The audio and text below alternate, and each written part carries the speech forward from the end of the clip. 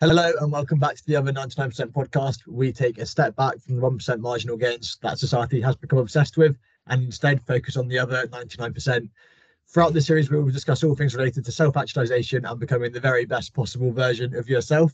I'm your co-host, Tom Osmond, as always joined by George Cook. And today we are doing our third episode. Is it our third episode? Yeah. On the topic of sleep. Yeah, 3/4 of the way through. Lovely stuff. Yeah. How's your week been? Yeah, it's been good. I've been pretty busy this week. I've been moving my stuff back from Manchester, sorting out the garage, buying some gym kit, and yeah, just generally like trying to sort my life out a little bit. Yeah, how's that going? Yeah, it's great to be 28 and living at home. That's I've pretty much made it, I think. It would only be a problem if you were 29 quite soon, though. Yeah, but if I had to define success in a couple of sentences, I'd probably say live at home when you're 28. Yeah. With a job or without a job? In between. In between jobs, nice. Yeah, there's a word for that, isn't there? I actually don't know. But yeah, that's the current life situation. Excellent. Happy? I'm quite happy. Yeah. Yeah, it's exciting, isn't it? It's an exciting time. I'm happy because it's been sunny and I've been outside a bit more. Yeah, fair. I've been enjoying the sun this week, actually, to be fair, but not in the UK. It's just nice. Off in Italy. Spain. Why do I keep saying Italy? Did you go to Italy before? That's where you went last time. Yeah. Yeah. Makes me sound like some sort of avid jet setter. It's really not the case. It's like the first 2 times I've been abroad in about 6 years. But yeah, we did 5 days away in Mallorca, which was absolutely lovely. I don't like hot countries. I struggle in the heat. I just find myself sweating and I just want to get to the shade the whole time. But this was perfect. It was like 20 degrees, warm enough to lie on the beach, but not hot enough that you felt like you couldn't cool down. Yeah, it's perfect, actually. Absolutely perfect. You don't look that tanned, actually. Well, maybe it's the lighting. I think I'm more tanned than you. Do you drive the Ferrari down? No, we flew. Didn't take the Ferrari. They've got different rules on speed limits and things, so yeah, Ferrari would be wasted there. Are you happy? Yeah, I'm happy. Yeah, nice. Yeah, I actually, what was nice was I had quite a lot of time to do a bit more reading. So read quite a bit more into today's topic about sleep, and did you read Naval's book? So I bought that and Steve Magnus's Do Hard Things. Yeah, Steve Magnus wrote that book about running, didn't he? I've read that one. I haven't read his running book.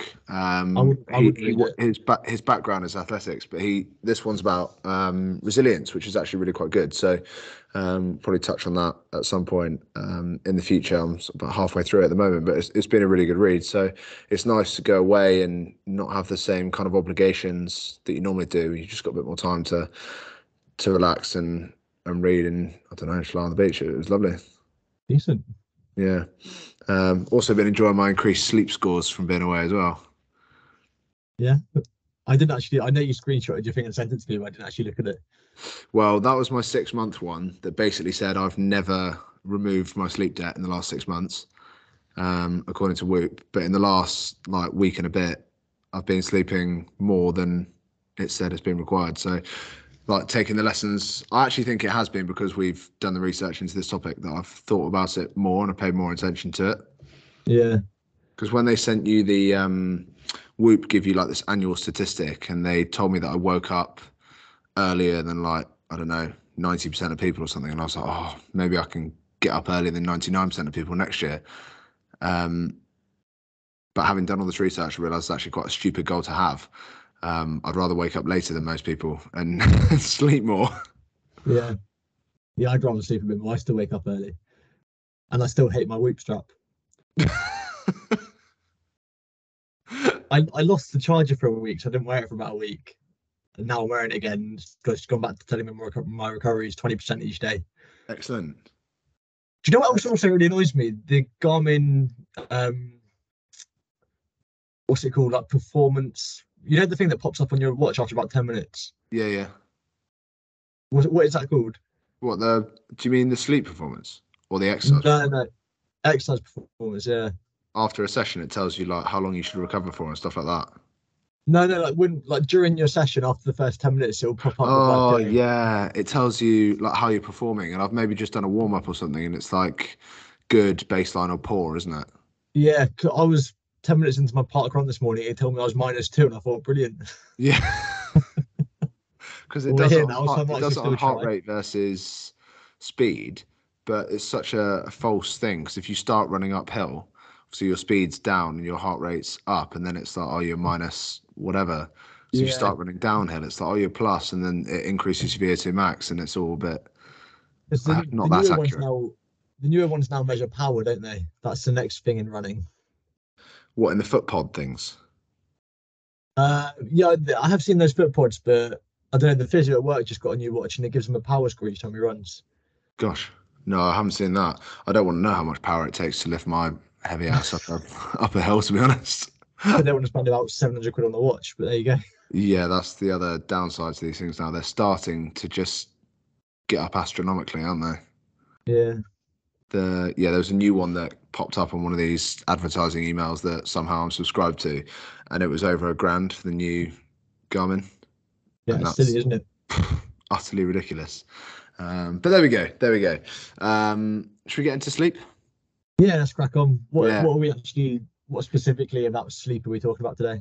The main focus about sleep is going to be on dreams and sleep conditions. So I think sleep conditions quite interesting. I really didn't know anything sort of beyond insomnia, and I think people have probably heard of that term before. But in terms of how they're defined, what they mean, what they can mean for your health, etc. But I thought the dreaming was interesting to an extent. I kind of thought this topic was going to like answer. I came away with quite a few questions at the end of it, which I think is a good thing. And I think that when we talk them through here, it will probably become a little bit more coherent in my mind. But there's a lot of research into dreaming, and I think what was interesting for me was how you go about research into dreaming, because how can you kind of find out, you can't read the minds of what people are doing, but it turns out you actually can. So the first thing I thought was quite amusing was that in this book they said, well, last night you became flagrantly psychotic, which isn't a compliment in any stretch of the imagination. And it said, before you disagree with that, let me offer 5 justifying reasons. And they were, you started to see things that weren't there, so you were hallucinating.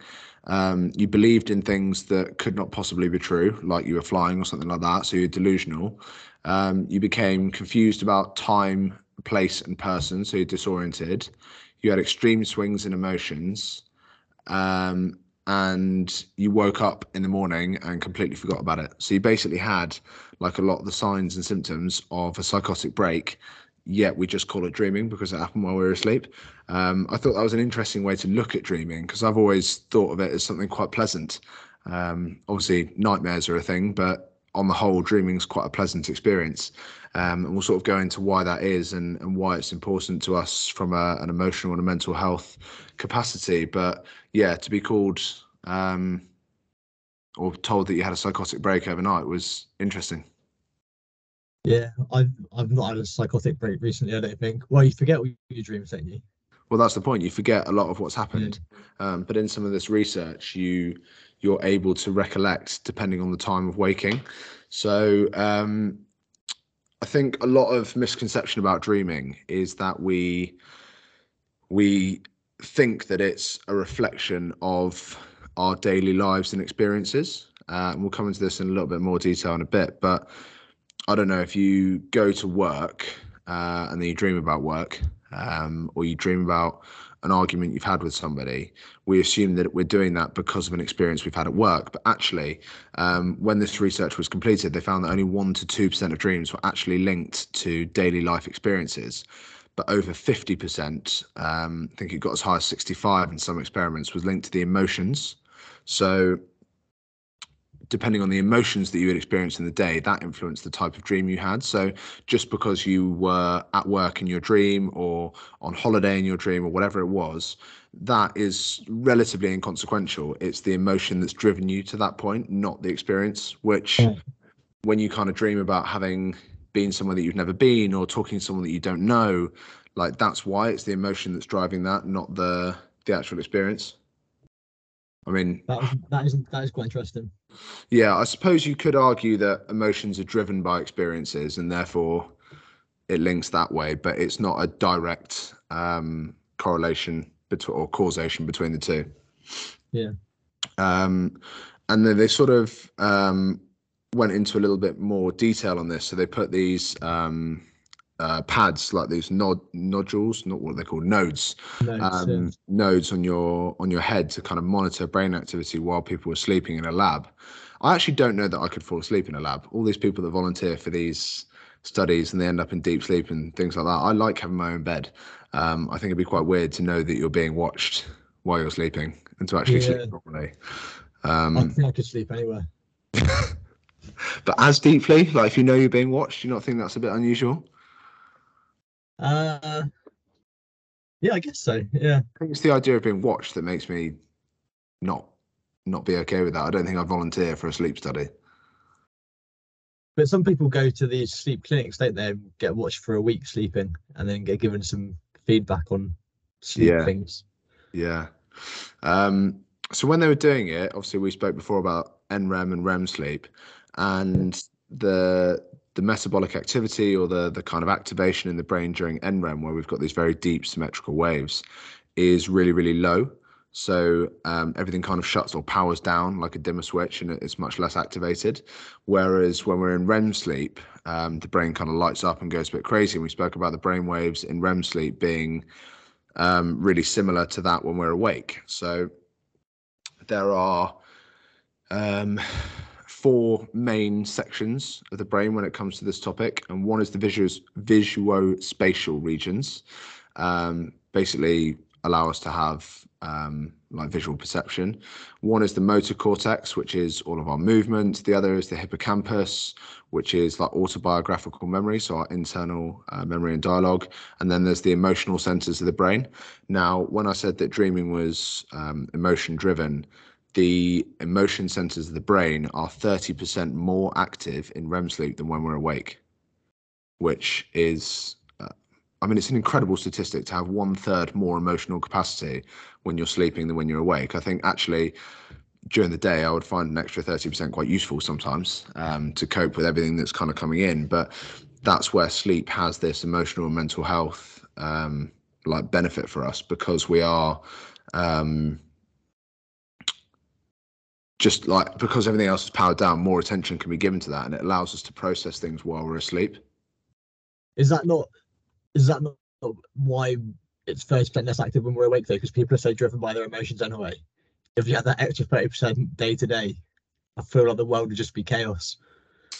See, I wonder, because the way I perceive this, and the way possibly because of the research that I read has led me to this conclusion, is that it's the emotion center of the brain. So it's not the actions that we're taking. It's think of it as like, this is my own analogy, like if you've got a pint glass and during the day it fills up with water, and that's kind of the emotion or emotive situations, and it just fills up with water, and then at some point it overflows and we have a little like freak out, whatever it is.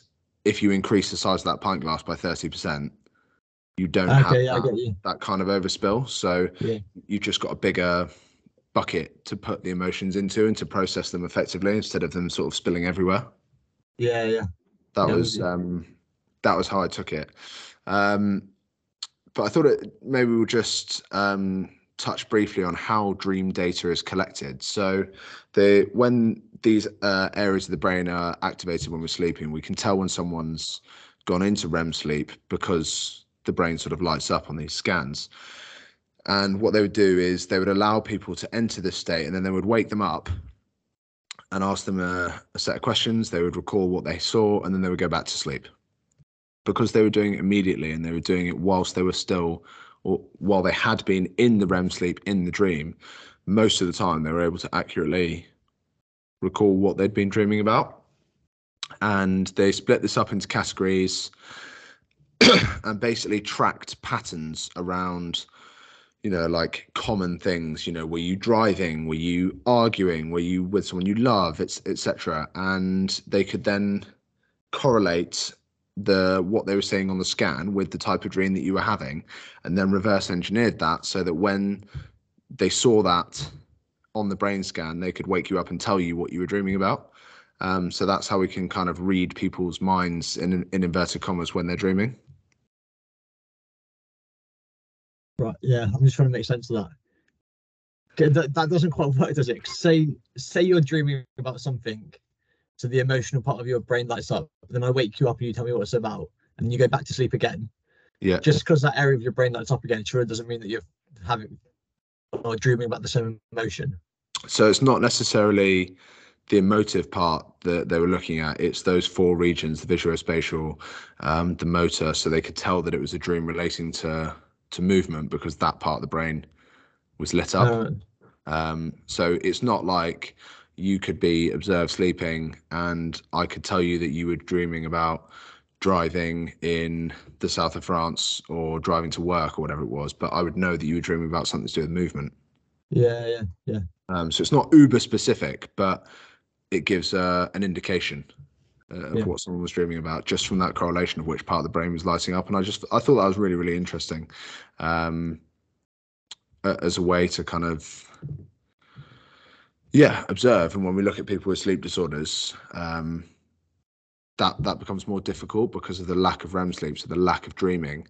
And like I said about the pint glass and overflowing and being 30% bigger, if you have a sleep disorder or you're not getting sufficient sleep, you're not processing your emotions from the day in the same way that somebody else would. And actually it can lower your ability to identify and correctly respond to emotions. So there was a really interesting experiment that was done where people were shown a set of disturbing images. So whether that was, well, I don't really need to go into it. We can all picture what a disturbing image might be.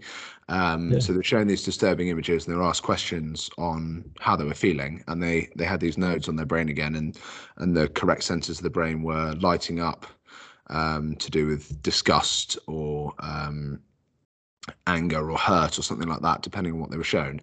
And then they were sent away and they were asked the same things again 12 hours later. Now, one control group was kept awake and the other group was allowed to have a full sleep, and then they were shown the pictures again.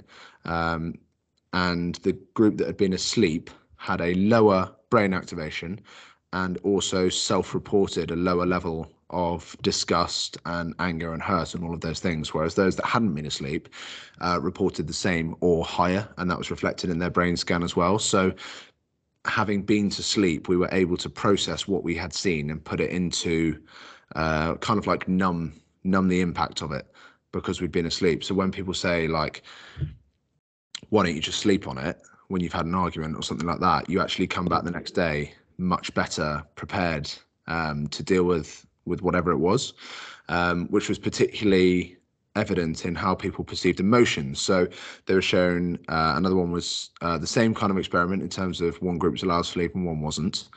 And they were shown pictures of people's faces. And in the first instance, both people, or both groups, I should say, were able to accurately interpret the emotion on the images they were shown. Whereas the next day, one group without deep sleep and one with the sleep, those who hadn't had sleep scored much, much lower on their ability to perceive correctly how other people were feeling.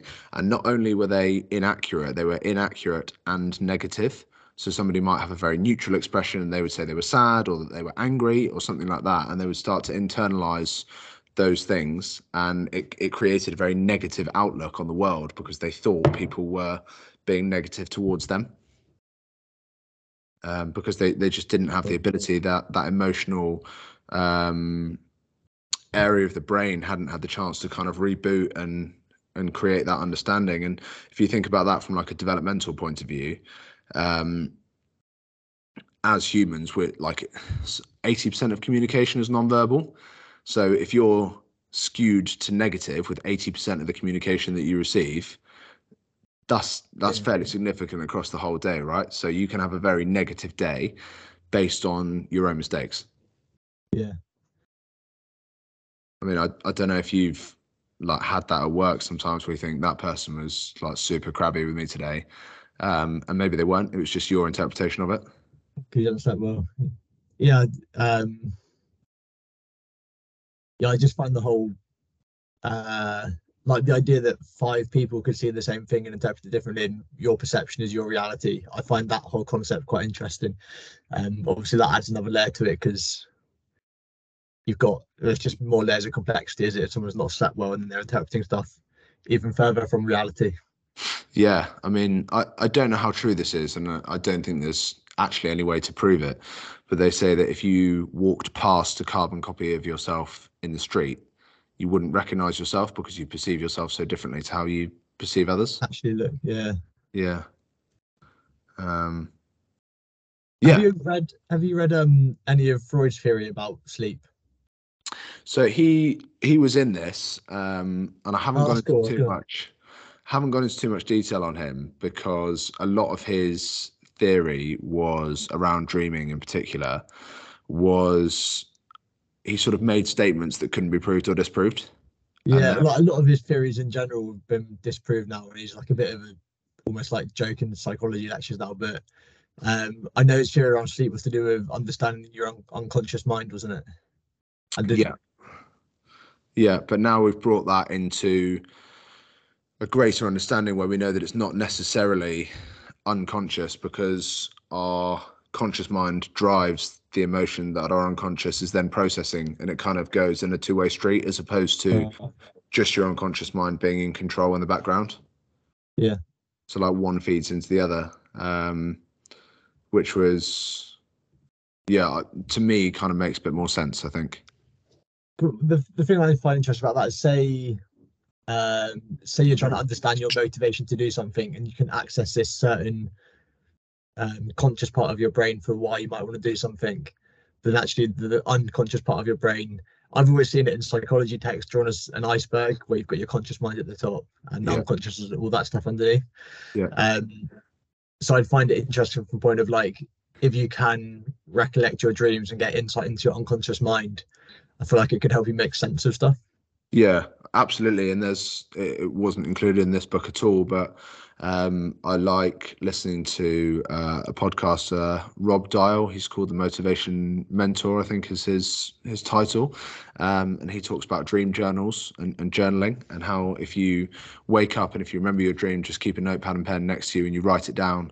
And then that gives your conscious mind like a greater opportunity to reflect on what you were dreaming about. So we've got this kind of emotional capacity when we're sleeping, and it's driven by emotion. We know that now, but then we're able to reflect on it for a greater period of time whilst we're awake because we've written it down. We haven't forgotten it. Yeah. He speaks a lot about that and enjoys the creativity. And there are some wonderful experiences that he spoke about in terms of like the creative mind and the light bulb, which we spoke about. That was created whilst asleep. Because our dreaming and our REM sleep has the ability to problem solve for us. So, and not only that, it can negatively impact problem solving if we don't have it. So it's not just that it's positive when we have it, it's also negative when we don't have it. Just to clarify, I don't want you to credit the light bulb to sleep because we've already given credit to cocaine for that. So just to make it perfectly clear, it was cocaine, not the sleep, that created the light bulb. Fantastic. So this problem solving, they did it through what they called anagrams, where you've got words that are jumbled up, but they picked ones that they only had one correct outcome. So the example that they gave was OSEOG. If you want to have a go at that, just pause now and then come back to it. But the word was goose. And people who had slept and had REM sleep were able to correctly solve these, whereas those who were lacking in REM sleep were unable to, or took significantly longer in order to solve these problems. So in terms of like the creative brain, we were able to adapt much better when we had REM sleep and dream sleep versus not having it. Yeah, I was trying to do that in my head. I couldn't do that. No, I'm very much a written down person. When people give me information just verbally, I can't. Is it like It's a Beautiful Mind, isn't it? Where he does that. That's a great film. Where he sort of sees, or we're told that he sees things up, and then he draws it on his window. Have you seen that film? Nah. Well worth watching. Really good. But again, he ends up being paranoid schizophrenic. So sleep is something that he would have struggled with. So it's quite interesting that he's portrayed as having this creative brain when actually we know that it's something that would have been significantly impacted by being a schizophrenic. So you said the film's not accurate at all?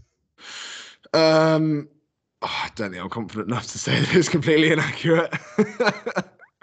Equally, I don't think it was meant to be a documentary. So yeah. I don't think they'll mind too much. Then you hate those people that are like, oh, it's not real. Yeah. That's me. Yeah, what are you trying to say? You'd be a nightmare to take to Harry Potter, wouldn't you? Yeah, I've not actually watched all of those. Oh, just when I thought we were friends, eh? It's just not my thing. Fair. It's because it's not Like real, right? It's like Game of Thrones. It's not interesting me. No, I didn't watch all of that, actually. I didn't watch any of it. Oh, right.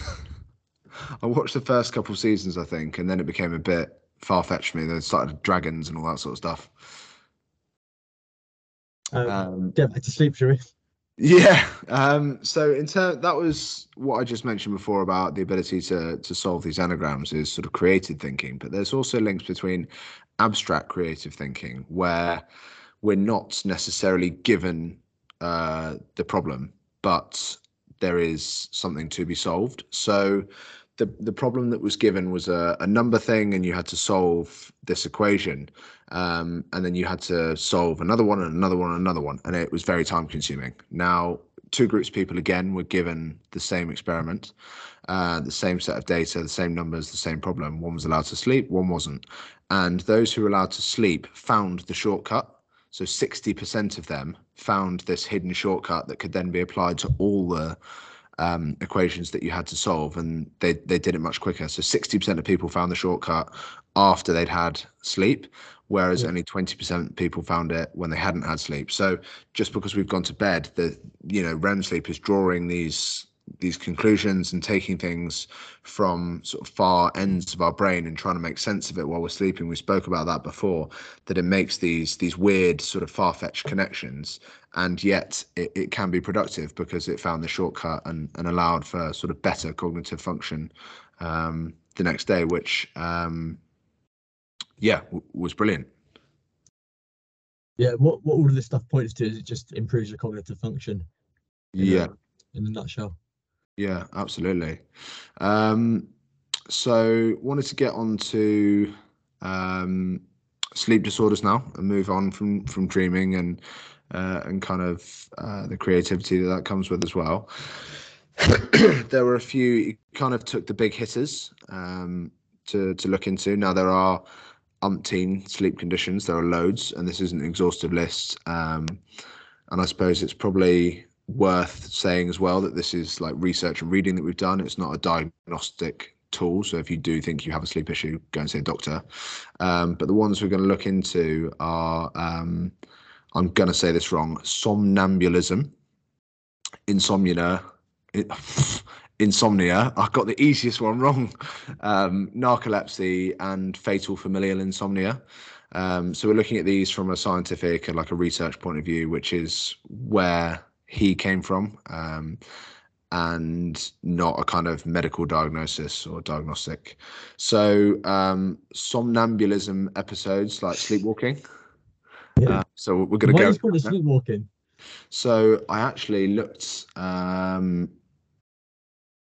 did look up this definition. Shite. At least I know what we're talking about now. Is that kind of thing?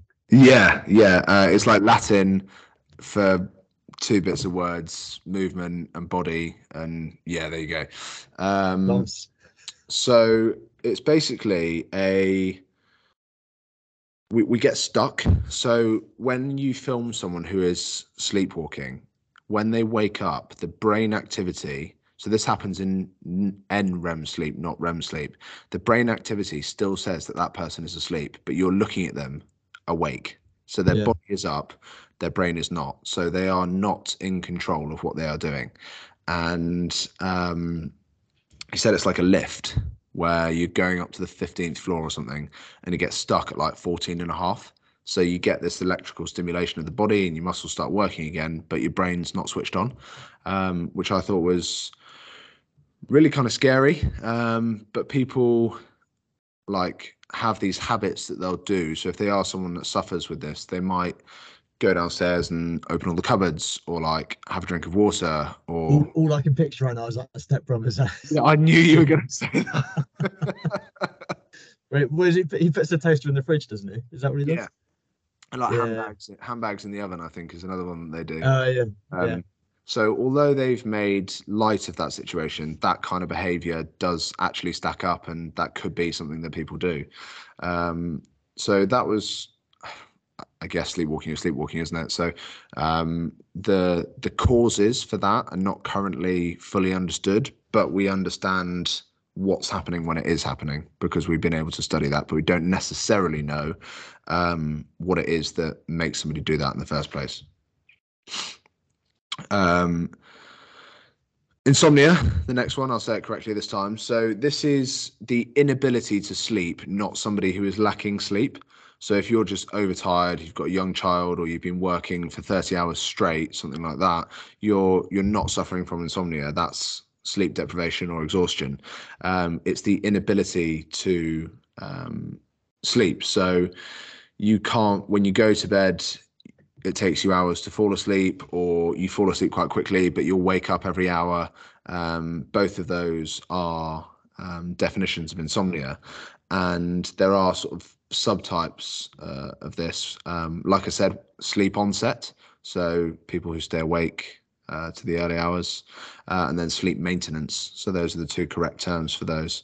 I sleep really well, but I wake up every hour, etc. And we know that from the things we've spoken about before, if you're waking up every hour, you're not achieving those full sleep cycles. So you're missing out predominantly on REM sleep. And we've spoken about the lack of creativity, the memory, mood changes, etc. that can come with. So that's really quite serious as a condition.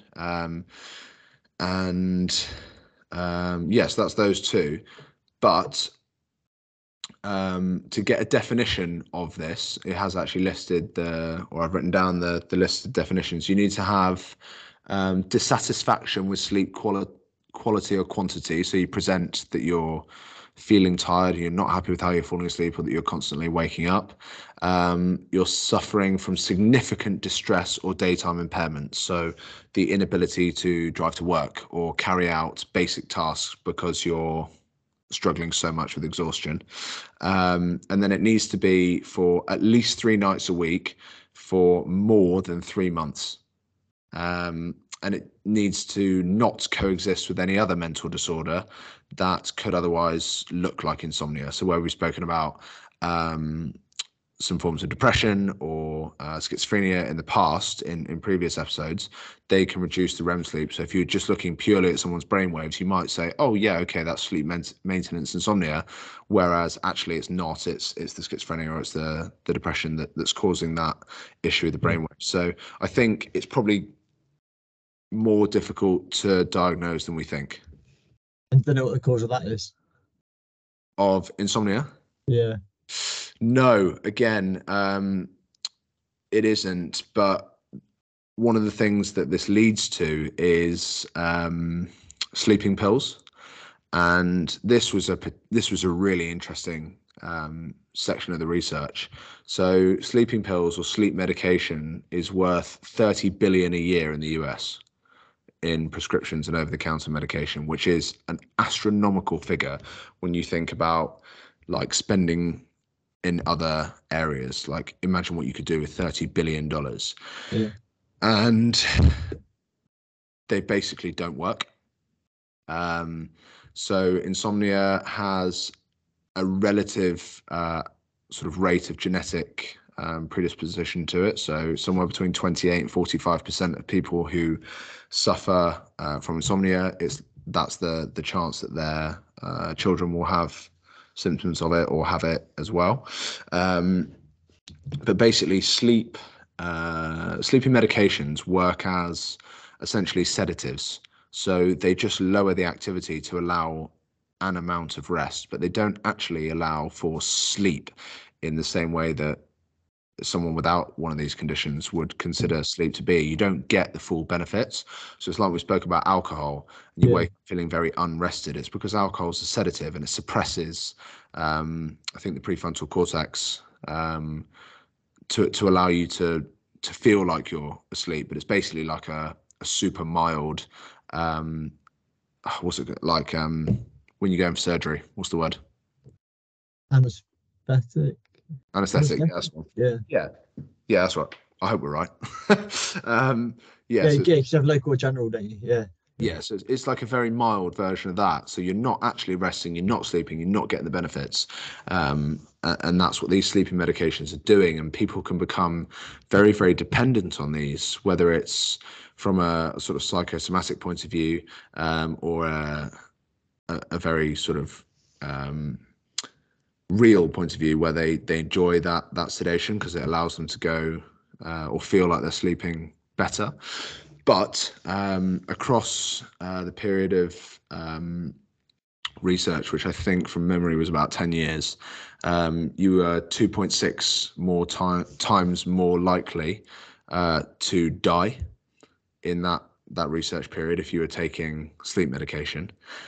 You were also, I think, up to 3.5 or 4 times, I think, likely to develop cancer in that period of time, versus the control group that were taking no sleep medication at all.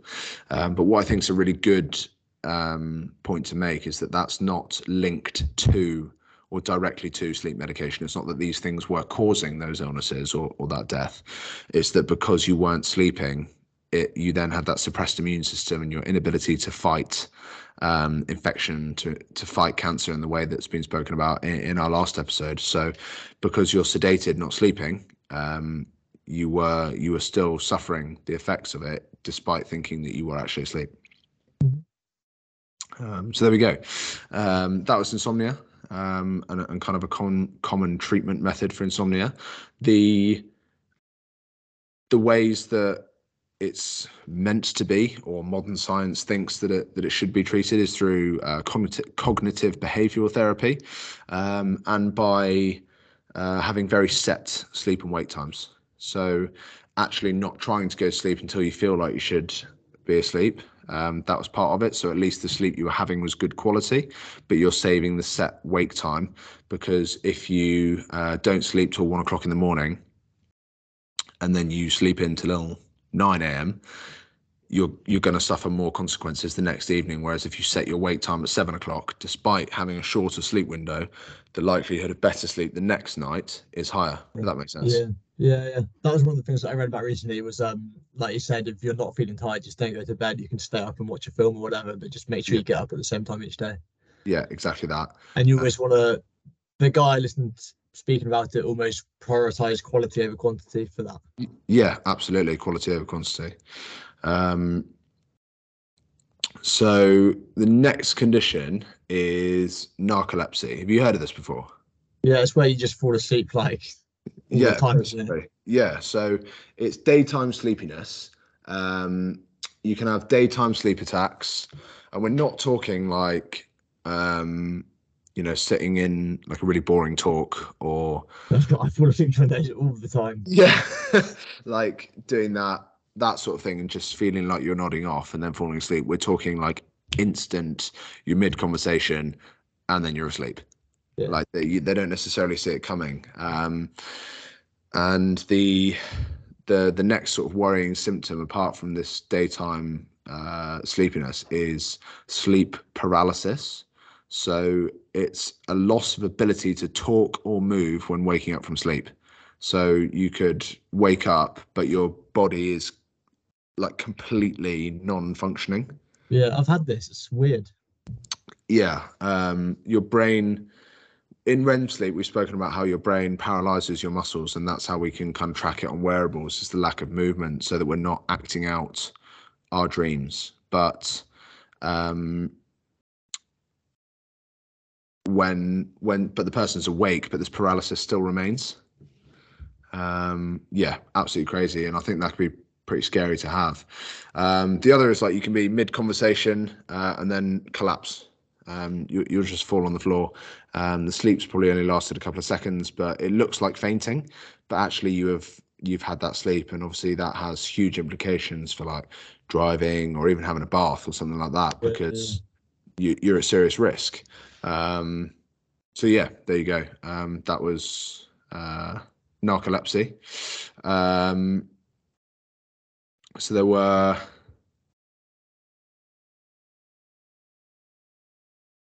familial insomnia. So fatal familial insomnia was this is incredibly rare, and it spoke about a named person who I can't remember the name of, who basically started developing insomnia and never went back to sleep, and ultimately died. I was going to say they ended up dying. Yeah, so I think it lasted about 3 months, and this person ultimately just died. This is incredibly rare. Tend to think it's genetic, but there you go. Like those are the 4 kind of main conditions. So we had the sleepwalking, we had insomnia, narcolepsy, and then fatal familial insomnia, which, to be honest, it exists, and I think it's worth talking about. But because it's so ridiculously rare, it's not worth. Well, I didn't deem it worth the sort of time going into real depth with. But yeah, the others I thought were really interesting, and I definitely learned about narcolepsy. It's a term that I've heard of, but I've never kind of understood before. So yeah, that was really interesting. So that's kind of the summary of today. Was dreaming is our sort of emotional buffer. It kind of takes the sting out of what we've been feeling and allows us to make clear decisions. It helps us deal with more complex cognitive functioning the next day in terms of creative thinking, and it also allows us to perceive other people's emotions more accurately, and not only more accurately, but if we don't have it, then we're inaccurate and negative. Which can, the negativity bias in people, that's very easy to believe, but that can have a real dampening impact on mental health.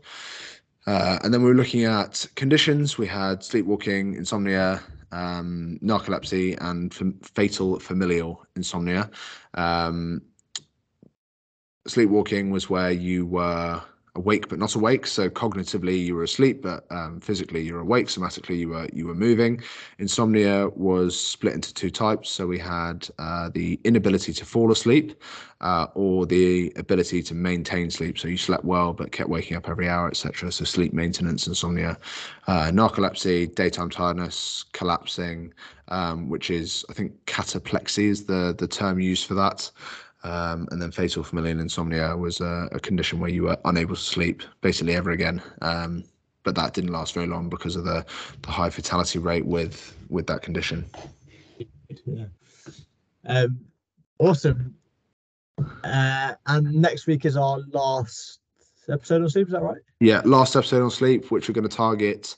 It's going to be a bit of a summary, but also looking at like sleep hygiene, sleep habits, effective kind of tips and tricks that you can take away and kind of implement, because it's understandable that people don't necessarily have more hours. We can't create more hours in the day to sleep. So if you're constrained by immovable things, what can you do differently to at least improve your sleep quality? So that's where next week's going to focus. That sounds really good. I guess at the end of the day, most people, unless you're like us, who are interested in the details, just want to know what I should be doing to. Yeah, exactly that. And that's what next week's going to be all about, what you should be doing. And then after that, I'm going to go back to cheering everyone zero about some training related stuff. So you've got that to look forward to as well. Thanks all for listening, and make sure you tune in next week to listen to that final episode on sleep.